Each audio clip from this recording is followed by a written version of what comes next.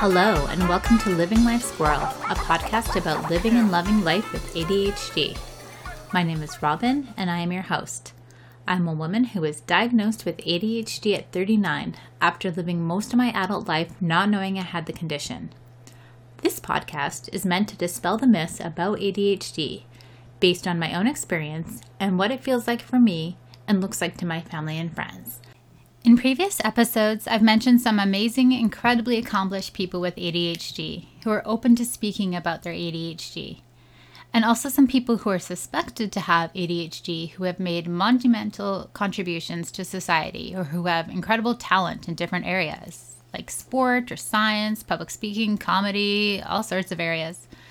So this year, I thought I'd start dedicating one episode a month to talking more about those people and why it is that their ADHD is an asset and not a deficit, and how it is very likely because they have ADHD and tapped into their ADHD that they had success.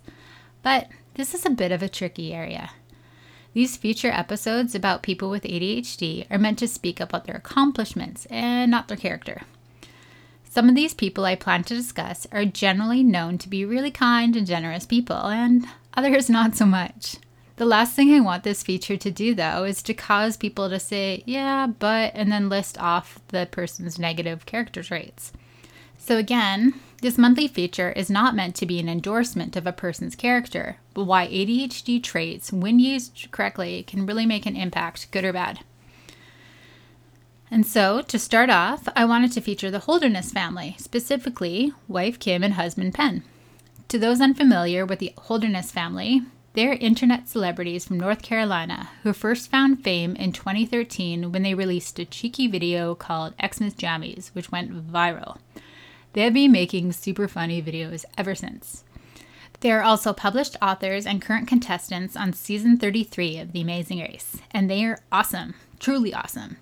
They currently have over 300 videos, and they are beloved by millions of people worldwide, myself included. Earlier, their kids were featured in a lot of the videos, but as the kids have gotten older, it's usually just husband and wife team Kim and Penn, which is totally understandable because teenagers don't want to make videos with their parents. Except mine do want to make TikTok videos with me, but I think it's more so they can mock me and applaud themselves on their own superiority when it comes to dancing. But I digress. Anyways, what I think people love most about the Holderness family, besides their humor, is their openness to talking about Penn's ADHD.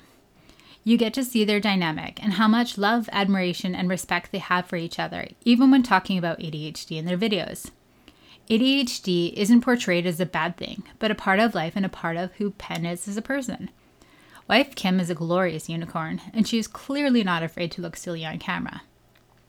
She is someone who you immediately want to invite over for wine because she seems like she'd become your best friend in minutes and talk with you without any shame or blame. She met Penn when they were both working in local news. She has said in interviews that what attracted her to Penn was very much his ADHD, his positivity, his enthusiasm, his energy, his creativity. And one of my absolute favorite videos is Penn spoofing on Naughty by Nature's OPP with his own version, You Done With ADD? In it, his daughter first finds the remote control in the fridge. He forgets to put a cup under the coffee maker, and he walks away from the sink and leaving the water running. To hear about my own adventures in leaving the sink running and flooding the house, please listen to episode 27, The Love and Marriage and ADHD. But what I love most about the video is how the entire family explains what ADHD looks like in a non-clinical way. They show what ADHD is and what it isn't, and that it's something that can add a lot of color to a home. While this is one of the videos focused on how ADHD looks, most of the Holderness videos are not solely focused on ADHD. But as Penn has said of his job creating fun videos, and I quote, "It is a job that would be completely impossible without ADD." He and his wife credit their success with the videos to Penn's ADHD and their collective ability as a family to laugh about it. But he also says that it was Kim who tapped into how to capitalize on Penn's strength, his creativity, his energy, his humor. I'm assuming for Penn that he didn't see the value in how much joy he brought to the world by telling stories, or that you could tell stories about ADHD in a way that wasn't negative or somber. That it was okay to poke fun at the challenges of ADHD as long as a person with ADHD was in on the joke and not the joke. And I love that it was Kim who helped Penn tap into his ADHD and work out a way to actually make a living doing what they love and what so many others love being part of, making funny videos. Like many people, Penn was diagnosed as an adult. Fortunately, he found his passion early in local television, which is one of the best work environments for people with ADHD. Working in a newsroom or in communications or public relations is fast-paced. 2 days are never the same, and you really have to process information quickly and trust your instincts when responding because you don't have time to prepare a list of pros and cons or a full SWOT analysis. And you need to have a lot of energy.